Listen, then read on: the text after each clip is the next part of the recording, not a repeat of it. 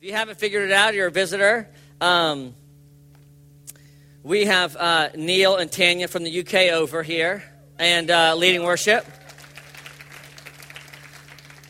And that was like our interview right there. That was like they were working to earn our love and see, they're praying a lot to see if they're a fit with us, and we're praying to see if they're a fit with us. And so you can be praying about that now that they're off the stage. For the love of St. Christopher, please act normal if you go talk to them, okay? Don't go super spiritual or whammy pray them or hit them in the head and say, Jesus just told me you're supposed to be here because you like their worship. All right, just be normal, okay? When Jesus came to the earth, he was very normal. When Jesus came and he ushered in the heavenly kingdom of God, he did it in a very normal way. You know, Daniel 7 talks about, and the Son of Man came, and this is what it looks like. The Son of Man is a reference to Jesus Christ before God comes again and what his ministry will look like on earth. And he talks about restoration in Daniel 7, these things. But Son of Man is his title. And when we read about the Son of Man coming, you might expect for the rest of that to be, he came with big angelic armies to conquer the Roman government. Or he came and he brought in the spiritual scepter of gold and hit people over the head with it, and they began to follow him. Or he came like the Jaguars did anticlimactically on Monday night with fireworks and bells and whistles. But that's not how Jesus came. And he tells us and shows us in Scripture that that's not how his kingdom will come. It won't come like that. And he gives us this model for what the Son of Man, when he comes, what it looks like. It's very simple. And I'm going to go through this, but I'm convinced that he did it because we had to do it also. We had to reproduce it. So if like he would have come with the big golden scepter, we would have had to have big golden scepters. If he would have come with fireworks, we'd have to bring it with fireworks. But that's not what he does. When he brings his kingdom, he brings it through very basic means, very intentional means, in a very relational way. And today what I want to look at is, what does it look like when Jesus comes? How did Jesus bring his kingdom? And who has he come for? No. Why has he come, and how does he do it? Who has he come for? You'll find out. Sinners, tax collectors, and people who rob liquor stores, according to Tom Rossi. But you haven't said that enough for that to even be funny anymore. I know. Tom has this thing with robbing liquor stores. I think he's worried about Tommy maybe growing up and doing that. So he's just like preempting the prayer. I know. Don't talk about me word cursing Tommy by doing that. Oh, yeah, okay, here we go. Anyway, let's look at Scripture first. And we're going to see in here, I believe, again, we read Scripture like this, and we're like, no. That's just too simple. No. I have like these 7 steps. There's all these books written about how we should be doing church. And the way Jesus talks about doing it is so radically different. Certainly that can't be the truth. But again, River City Church, we love the Bible. The Bible is our foundation for all of our thinking and theology and how we do church, how we do life. And these are Jesus' words on what his kingdom, what it looks like to bring his kingdom, who he brings it to, and how he does it. All right, here we go. This is Luke 5. I'm going to read a little bit from Luke 5 and then Luke 7, just a few verses. It says this. After this, he went out, Jesus, and saw a tax collector named Levi sitting at the tax booth. And he said to him, "Follow me." And leaving everything, he rose and followed him. And Levi made him a great feast in his house. And there was a large company of tax collectors and others, in other translations it says sinners there, all right? A large company of tax collectors and sinners reclining at the table with them. And the Pharisees and their scribes grumbled at his disciples, saying, "Why do you eat and drink with tax collectors and sinners?" And Jesus answered them, "Those who are well have no need of a physician, but those who are sick. I have not come to call the righteous, but sinners to repentance." And then in chapter 7, he follows this just after chapter 5, comes chapter 6, and then chapter 7. And he says this in verse 33. For John, this is Jesus talking here. For John the Baptist has come eating no bread and drinking no wine, and you say he has a demon. The Son of Man, he's referring to himself as the Messiah right there. Because the Jews would know he's talking about the Son of Man. It's a huge, big word, okay? So he's saying, the Messiah, myself, has come eating and drinking. Remember chapter 5, what they just said about him, why you drink with eating sinners or whatever, has come eating and drinking. And you say, look at him, a glutton and a drunkard, a friend of tax collectors and sinners. I don't know what that last part means, so we're going to skip it. I didn't study that. Let's pray. What? Look at this. Never noticed this either. Lord, we pray that you would open the eyes of our heart to understand your word. Not because we want to think correctly or more correctly, but we want to live the way Jesus lived. We want to do the things Jesus did because we want to serve you, because we love you. And if this is your way, we want to do it. We want to get caught up in your kingdom and what's happening in your kingdom. We pray, Holy Spirit, you would come and open our hearts and open our minds and show us what this might look like. Why has he come and how does he do it? Well, in the first part it says that he came, why? To call sinners to repentance. That's Jesus' objective, to call sinners to repentance. And again, like if I said, hey guys, you need to go call sinners to repentance, it would be a train wreck. You would lose friends. You would be called, spiritual, like over spiritual. You'd hurt people. Because when I say call sinners to repentance, you go around being like, look, you need to change the way you're living or you're going to burn in hell. I'm sorry, but you're swinging over hell on a rotten vine and it's about to break. You need to change, repent. That means turn the other way, run from what you're doing, and do this. You need to go do. That's what we would do. That's what we've done. I'm only saying that because that's what the church has done for years and years and years. Whenever we talk about calling sinners to repentance, we see billboards and signs saying, God hates blank. Stop doing this. If you want God to love you, do this. If this is your lifestyle, you need to repent. And that's what we've taken away from that. We read that. Jesus called. So we see this reality, okay? Jesus calling me to call others sinners to repentance. All right? Do you understand that? So that's what we're after here. That's the goal here. But how he does it is so jacked up and backwards that it is uncomfortable. It is so uncomfortable. I've never heard, I'm not like a rock star teacher, all right? But I read things in the Bible and I go, how have I been a Christian for 25 years and no one's ever told me this? How can I be leading a church, have been in ministry my whole life, and no one has ever pointed this out to me? How simple it is to bring God's kingdom, to call people to repentance. How does he do it? The Son of Man, it says, comes eating and drinking. That's God's mission strategy. He comes eating and drinking. He comes becoming a friend to people with the point, with the desire, with the purpose being getting them to change their life and come to him. But the method that he uses is not like, hey guys, we're going to get together and we're going to clean the temple this week. And I tell you what we're going to do. Like some of the awkward religious stuff we got in the temple, we're going to kind of clear those out and make it Jewish friendly and maybe a little Gentile friendly. We'll let them in the inner court. We never did that before. And we're going to do the strategy. And if we do these 3 things and we get everyone to come to the temple, and when everyone comes to the temple, then I'll do this watered down kind of message and make them like me a lot. And then at the end, I'll have them come forward. And when they come forward, I'll tell them, look, you need to repent, you need to turn, and if you do, you won't go to hell. That's what we do. We design our church services in a way, and this isn't bad. I'm not saying that this is bad. I'm just saying that what we've been modeled is the way we bring people to repentance. The way we bring the kingdom of God is through program, is through shaping our church service to look and to feel and to be a certain way. And there are hundreds, if not thousands of books written about this, how to save the lost. And Jesus says, the Son of Man, I've come. This is what it looks like. I'm a friend of sinners, and I eat and drink with them. That's my mission strategy. I build relationship. I eat and drink with sinners. That's what we're called to do as a church. That's what we're called to be followers of Christ. If we want to do what Jesus did and we want to live like Jesus lived, this is the model that he's giving us.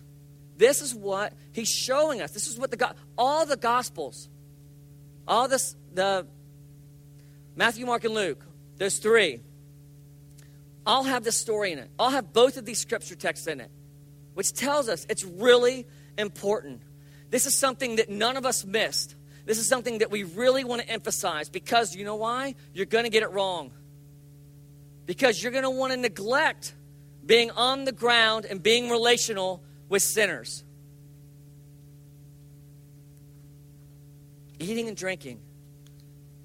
Again, why would Jesus make it so simple? Because it has to be sustainable.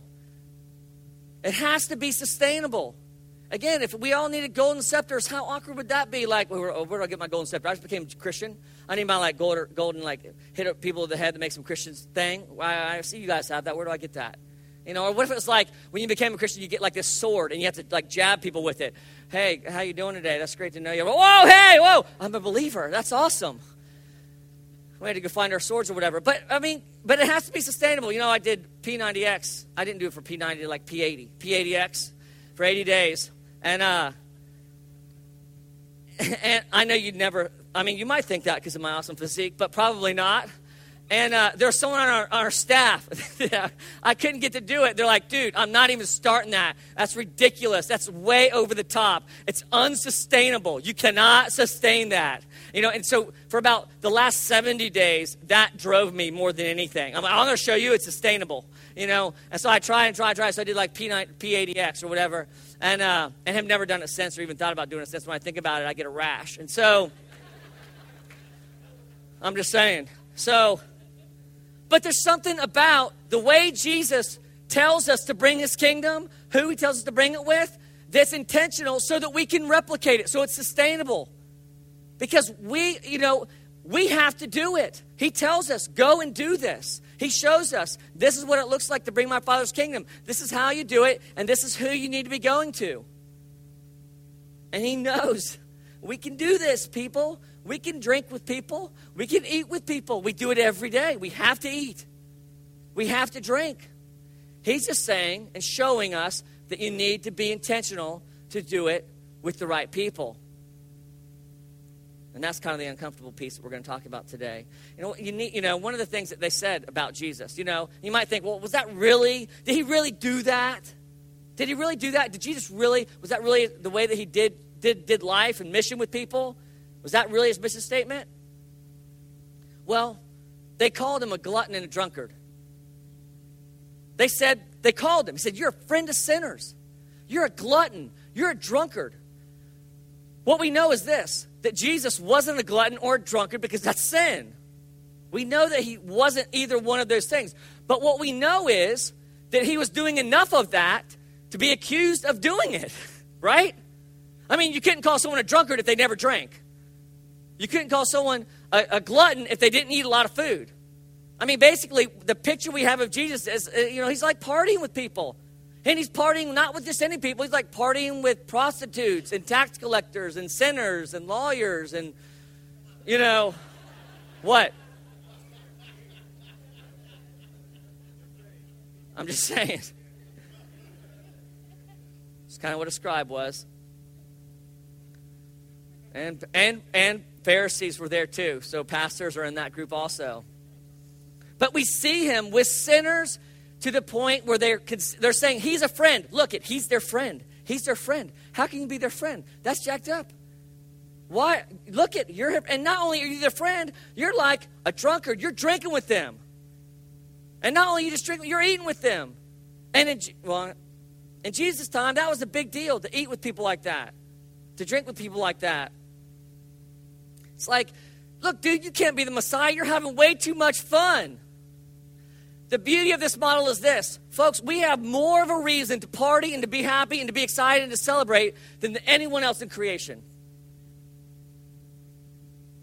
We have more of a reason to be excited and to be partying and to be rejoicing and to be celebrating life to the full more than anyone else in creation. Yet we are the worst at it because we're so afraid of what other people are going to say about us. We're so afraid what might happen if we do that. We're so afraid of what our friends, our family, our children will think if we start really doing life with sinners, loving sinners. Neil Cole, this guy that wrote some books that Keith has read because I've made him about church, says this. I ran across this quote. If you want to win the world to Christ, you're going to have to sit in the smoking section. Laura hates the smoking section. If we're in a restaurant and like we're eating and the smoking section like drifts anywhere within like 100 yards of us, you know, it's like, boing, boing, boing. She's like, radar comes up. We need to move. There's something, I'm not sure, but that your restaurant might be on fire and we want to be near the exit. If we want to be serious about bringing the kingdom of God, the way that Jesus brought the kingdom of God, we need to be sitting with people that make us uncomfortable. We need to be doing life with people that are awkward. We need to be doing things with people that we just might get in trouble hanging out with them. What? I'm just saying. That's what Jesus did. Jesus' reputation was getting in trouble because of the people he was choosing to hang out with. And again, we see it's just a simple thing. He's eating and drinking with them. And in this culture, again, that's welcoming people. He's associating with them intentionally to bring them in. He's showing them, I'm committed to you. I love you. I'm with you by doing this. And he's showing, I want you to belong to me. I want you to be with me. All of those things happened then, and they happen today. When we eat and we drink with people, we say, look, I like to hang out with you. I think we belong together. I want to associate with you. You're welcome. You're welcome to be with me. And I love to be with you. So we see Jesus challenging us with this basic model, but this request that it's done with sinners. I mean, how many of us are friends with sinners? How many of us have friends, I mean real friends that are sinners? People who drink too much around you. People, you know, who say things that are just super awkward and offensive. I mean, how many of you, when I think about my friends, I think about like my friends, like my close friends, like that's what I think of a friend as someone that like I'm doing stuff with, I'm hanging with, I'm hanging out with, it's like I'm watching the football game, I'm calling my friend over. You know, I want to eat lunch with someone, I'm calling my friend. They're all Christians, every one of them, every single one of them. Not one, I couldn't think of one sinner. You know, maybe my spiritual solution was, but that was because I had to do it, because, I told you to. But, I don't have, and I bet that most of you don't have people that are truly sinners, lost, people that would never go to church or are mad or angry at God, people who have been rejected by the church, people who have been rejected by the world. In Jesus' time, we're talking prostitutes. We're talking lepers. We're talking people who've been cast away from society. We're talking about people who were, Samaritans, which would be, like socially a nightmare. Just like not good. And that's who Jesus was hanging out with. That's who he was intentional, to the point where it was costing him his relationship. And I was starting to think, why is that? Why is it hard for us to be friends with sinners? Well, it's inconvenient. We might, Antley, I came from that lifestyle, and I can't go back to that lifestyle because I'm afraid I'll fall into that lifestyle. And I'm not, that's a reality. That's a reality for some of us. But that still doesn't dismiss you from the reality or the expectation that you're going to hang out with sinners, just maybe not those sinners. There's lots of sinners in our world. They come in all shapes and sizes, all flavors. It's awesome. They're everywhere. They are. I'm just saying. But we avoid people who are different from us. We live in different neighborhoods than those folks. Antley, I just don't know about that. I'm worried about my kids hanging out with their kids, and I still know they might rub off on me. And really, I'm too busy doing community with my Christian friends. I wrote that one last night about 1 a.m. when I was really thinking about it. Antley, why don't you really have any sinning friends? Some of my friends are really good at sinning.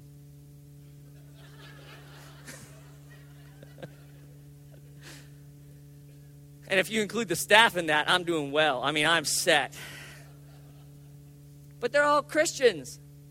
They're all Christians. But I'm too busy doing community with my Christians to have time to do what Jesus wants me to do. Sorry, Jesus. I got this thing going on. It's called community. You might want to try it out sometime. It's with all my close buddies. It's really good. We're going deep. It's awesome. It's really good. And not that there's anything wrong with community. But we aren't supposed to do it at the expense of being disobedient or not doing what Jesus did. And what we see Jesus doing all through the Gospel of Luke is hanging out with sinners, eating and drinking with him. There's over 10 stories in just the Gospel of Luke of him doing this kind of ministry.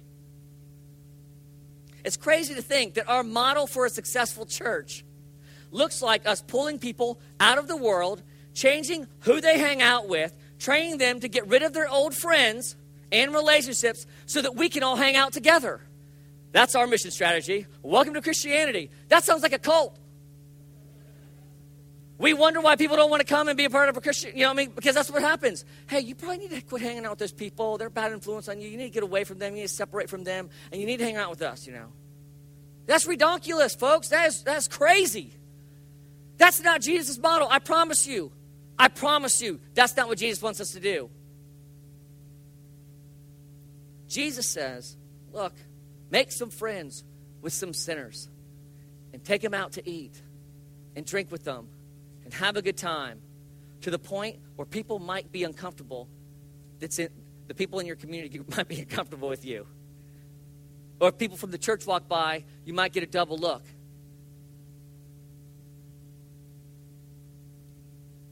I've been thinking about this, and it just made me, I get excited, when I think about, because this is who we are as a church. I think we do this pretty well. But ask yourself, how many of you really have friends that are sinners? They would admit, they'd be like, yeah, I'm a sinner, I love it. Loving it every day. Don't know why you're doing that Christian thing, but I'm glad you're my friend, and we're good friends. We do stuff together. You can do what you want, I'm going to do what I want. But how many of us? We don't.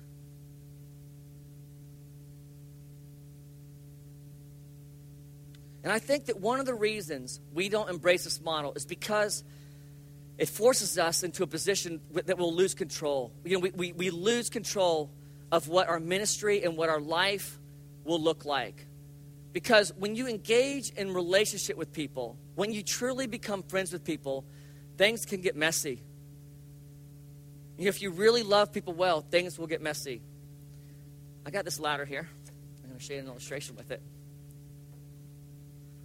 You see, boom. I almost fell off it last night. You can see that on the web stream.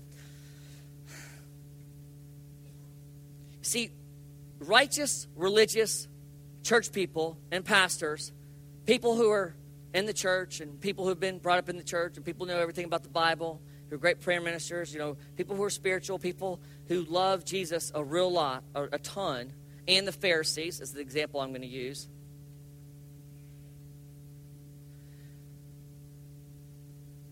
Have created this ladder or this hierarchy within Christianity. And it kind of works like when you're a new Christian, they invite you up to this step right here. And they say, see, doesn't this feel good? And you go, well, why does it feel good? And they say, well, because you're not down there anymore. You're not with the sinners anymore. And what's happened is you've removed yourself and classified yourself and created a hierarchy that separates you from them. Right? And so you start doing different things, acting a certain way. Your language changes to Christianese a little bit. And you start doing things that they don't do. And it's justified because we're told by the church and by our church leaders that we're supposed to do this. But what happens is we separate ourselves. And then we're like, well, man, the more I do this, the better I feel about myself. This is awesome. And I have a better perspective, and I can, well, look at all those people down there that really need Jesus. And I am on my way to my friend Jesus right here, and this is great. I'm in control. I like this. I'm having quiet times every day. I'm going to church every weekend. I quit smoking doobage. I'm not drinking. And this is awesome. Those poor souls down there. Hey, you need Jesus. Come up on the first rung. It's real easy. Just repent. Quit smoking doobage and drinking so much. Come on up. That's great. Here you go. Here's some money. Oh, I'm sorry you're homeless on the street. Here's some money. Jesus loves you. Yeah, this is great. Is this relationship the way Jesus did relationship? No way. There is no way that this is relationship the way Jesus did relationship. Like, but where's Jesus? Like, he's way up here, right? Like, he deserves to be on the top. He's the king of the world, the universe. I mean, that's Jesus. I would stand up here.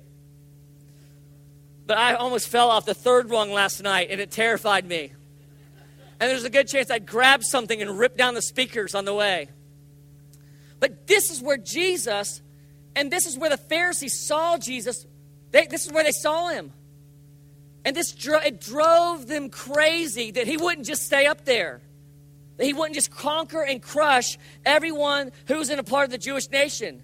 Why aren't you doing your thing, Jesus? You said you were going to come and rescue us. You know, and look we're here on the ladder with you. We're the chosen people, and those are the pagans, and you need to crush them so we can get on with life the way that you created it to be. You know? And this is what Jesus does. And this drove them crazy, and it drives us crazy too. It makes us really uncomfortable when we see Christians getting off the ladder and like hanging out with the sinners. And so we don't do it. That's why we really don't do it. Because we like being in control. We like being close to our Jesus up here that's pretty and clean and not messy, and doing the things that pretty, clean, and non-messy Jesus does. That's what we like. And so Jesus is up here, and he's like, excuse me, boys, I got to get around. I got to get around here. Yep, my Father loves you, but I'm having a hard time with it. Okay, here we go.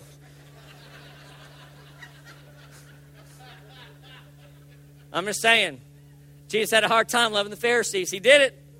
Okay, so he gets down here. And what happens? The Pharisees are left standing on this ladder with no God to worship, but who? Themselves. So Jesus crawls down and he says, yeah, guys, Messiah, Son of Man has come, not to be up there, but to be down here. This is what it looks like to bring my kingdom. It looks like doing life with sinners and broken people. There is no ladder. I've come down the ladder to fulfill the law, but to no longer require the ladder for people to come to my Father. I am the way. I am the truth. I am the way that people come to my Father. And how does that happen? By eating and drinking, by doing life with sinners, building relationship, real life relationship with real broken people. If I asked each of you, how did you come to know Jesus? You're probably not going to tell me about, man, there's this guy who's beating the crap out of me with his Bible and made me feel really guilty. And he said, you need to come to church. So I jumped on. That was awesome. And now I'm following Jesus. It's great. No. If I asked you, how did you come to know Jesus? Well, there was this person. That's how your story probably would start. There was this man or there was this woman. And they just started being nice to me. And they just started loving me. That's how most of us come to Jesus. But once it's just interesting to me that once we actually come, that we forget how we've come. And we forget and we stop hanging out with the people that God is calling us to be with.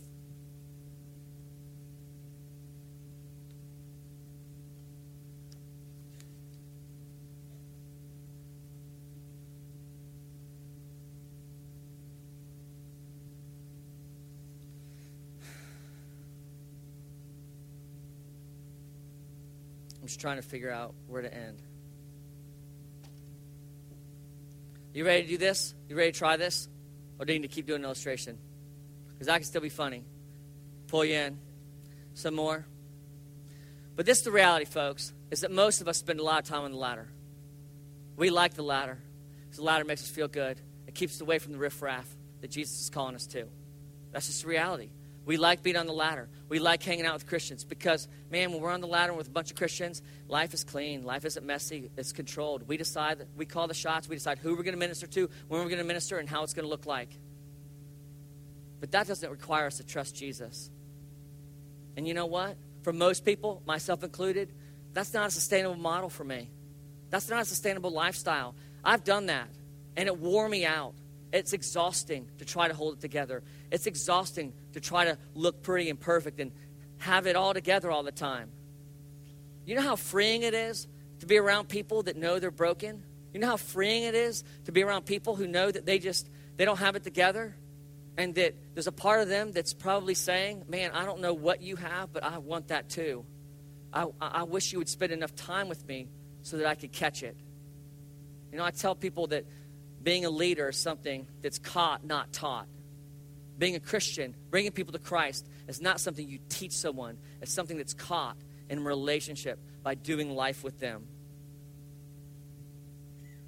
And I'll just challenge you. You might say, Antley, you know, I'm not that person. I'm not prideful. I'm not up on that ladder. I'm not any of those wrongs. But then I just challenge you to ask yourself, then why don't you have any non-Christian friends? Why don't you have any sinners that you're really friends with, that you really love? You know, when I thought about this, I just thought, you know, how awesome would it be? How awesome would it be that we started having testimonies, like, and they began with stuff like this. And then the police came. Or, and after he finished throwing up, or his wife came in with a knife. I mean, what if we had testimonies like that? Or, and then he offered me a joint. I talked to someone last night who told me that. Yeah, I was in this deal, and we're talking and hanging out, and this guy just kind of pulled out a joint and offered me some weed. And I told him, look, dude, he's like, I really appreciate that. That makes me feel really welcomed, associated, that we belong and that we're friends. That's just not my gig, you know? But, I mean, how many of us have been in relationship or in relationship where any of those things might really happen? None of us. None of us. But that's where we should be, folks. That's what should be happening. I was talking to someone the other day. They're like, dude, they heard this talk, and they're like, yeah, just the other night I was playing beer pong with someone that's a non-believer. If you don't know what beer pong is, it's like a drinking game. I'm like, I love it. How awesome is that? That's great. You know, again, not giving an excuse to sin. You know, you're not supposed to be the one that's pulling out the doobage like, hey, want to light up? And Jesus loves you, and you're going to feel it now. You know, I'm not saying that. I'm not saying you should be sinning. This is not an opportunity or excuse to sin. All I'm saying is Jesus' model is that you're with sinners. Jesus' model is that you're loving people who have been rejected. Jesus' model is that you're drinking and you're eating and you're being normal and you're doing life with people that might offend you, that might cause other people, if they see you with them, to be uncomfortable. So I'm working on this sermon, and I'm starving. It's like the middle of the day, so I'm like, we're thinking about doing some creative stuff in 5 Points. So I'm like, I'm going to go walk around 5 Points. I'm going to pray. And I walk down to 5 Points, and I'm walking and praying about what I'm supposed to say. And, I mean, it's hard for me to teach on something that's not in my life, you know? It's tough. And so I'm walking, and I see this young kid, and you know, he's homeless. He ends up being a traveler, not a homeless person. It's called a home bum. But he says, hey, you got a few bucks you can spare? I'm like, yeah, sure. You know, because I'm just like reading all this stuff, right? So I'm like, yeah, sure, I got a few bucks. And I even asked him his name. How awesome is that? Like, that was like, I came from like here to here. Hey, here's a couple bucks. And what's your name? You know, it's a little relationship there, all right? And so I give him the money. And then I like move on. I'm walking, I'm praying through 5 Points. And God just starts to do something with me, like reminding, like bringing this kid Nick back to me, to my mind. So I go to Subway, I'm getting a sub. And I feel like, you know, just a small impression on my heart. God says, you should buy him a sub. I'm like, how easy is that? That's even, like, that's better than just, like, knowing his name and giving him a few bucks. I was like, that's me doing something, you know, like, buying him food. Okay, so I got him some food, and he says, well, why don't you get him a drink also? So I get a drink, and I'm sitting in line, and I feel like he says, and you know what? Why don't you do what you're writing about? Why don't you do what I did, Antley? Why don't you sit down and eat with them? Why don't you sit down and drink with them? I'm like, Jesus, I've got a sermon to write, bro. He's like, I was like, I got stuff to do. I want to get home my kids are getting home at 3 o'clock. I got to get home. I've barely done anything. It's 1 o'clock now. I don't have time. I got to work on my sermon. And Jesus just kind of gently says, Antley, this is your sermon. So I'm like, I'm walking back knowing what's going to happen, right? So I walk back. I'm like, this is going to be awkward. He probably didn't want to be with me. I mean, he was all tatted up, had piercings everywhere. You know, this is one of those times you're like, I wish I had like a big old tattoo right here. Little credibility tattoo. Had a big honking earring or something, or like big loops in my ears. You know, look like I was from Africa or something. And so I like sit down with him like, hey, dude, I just got you the sub. I got a veggie sub. I got this sub. You know, which one do you want? He's like, I'll take that one. I was like, hey, do you mind if I eat lunch with you? To sit down. So I sit down with him. And for the next hour or so, I just spend time getting to know him. Hear a story. 15-year-old kid who left home 6 years ago because something happened with his family. Was on the street, homeless for 2 years. Has been traveling for 4. Just traveling around from place to place to place. And I was praying the whole time he wouldn't ask me, which is telling of how the church treats people like this. Praying that he wouldn't ask me what I did for a living. And I said, and I just was getting to know him, getting to know his story, getting to know, just building a relationship with him because I was just read about it. This is the only reason I was doing it. And I was just trying to be faithful, step out, being obedient to what God's placed in front of me. And, and I got around to asking, I was praying about how can I ask him a question, that would kind of break the ice and maybe move us towards Jesus. And I just said, how has it been? Do people help you out? What's the hardest thing for you? And he says, well, I never have money. I never have food. I said, well, aren't there people that help you out? He started telling me some stories. He started telling me, though, that and then I said, well, what about the church? And he goes, yeah. He goes, they usually want you to change the way you're living before they'll help you at all. And I just thought, that is so sad. We have the greatest reason to celebrate. We have the greatest reason to be doing life with people who are broken and lost, and we just don't do it. I mean, in the middle of the conversation, he started dropping F-bombs and cussing and just being normal. I was like, this is awesome. I could probably drop a few F-bombs and be like cool with it. Like, I don't got a tattoo. I could cuss. This is great. But I didn't. But something in me kind of wanted to. I'll just be honest. And, it just made me sad. It made me sad. And I ended up leaving. I gave him a Subway card. He told me he was going to be here for the weekend. And I said, I'm so sorry the church has done such a bad job of loving and caring and helping care for you. I said, I'm so sorry. I said, I lead a church. And I said, it breaks my heart because Jesus' heart for you is that he would be here with you. He is here with you. He loves you. I said, it's just so sad that we have done such a bad job. He's like, yeah, I know. He was saying, I know that Jesus would be here. But he also knows that we're not. We've chosen not to. Because we're too worried what people will think about us. We're too worried about coming off our ladder and losing control of our life. And so next Saturday, we're going to help you do this. We've canceled church. It's the greatest, they say, the biggest cocktail party in the United States happens to be in Jacksonville. Next Saturday. The whole city's going to be partying. The whole city's going to be drinking. And the whole city's going to be eating. My challenge is, let's stop pretending to do church and bring sinners here. And let's go to where the sinners are. Let's go do life with people who are lost. Let's go do life, love, and bring Jesus in a relational way to people who are broken. People who don't know him. And here's the beauty of it. You don't even have to talk about Jesus. Just love them. Be their friend. That's what Jesus says. How do they come to repentance? By just being their friend. Be their friend. That's what we're not doing well. We know all the things to say to them. But we are not good at being their friend. And obviously, each of us run in different circles. And in the corporate world, they're sinners. And in the business world, they're sinners. And in the different industries that we work in, the different life stages we're in, we're surrounded by sinners. And so it doesn't look like the same for each of us.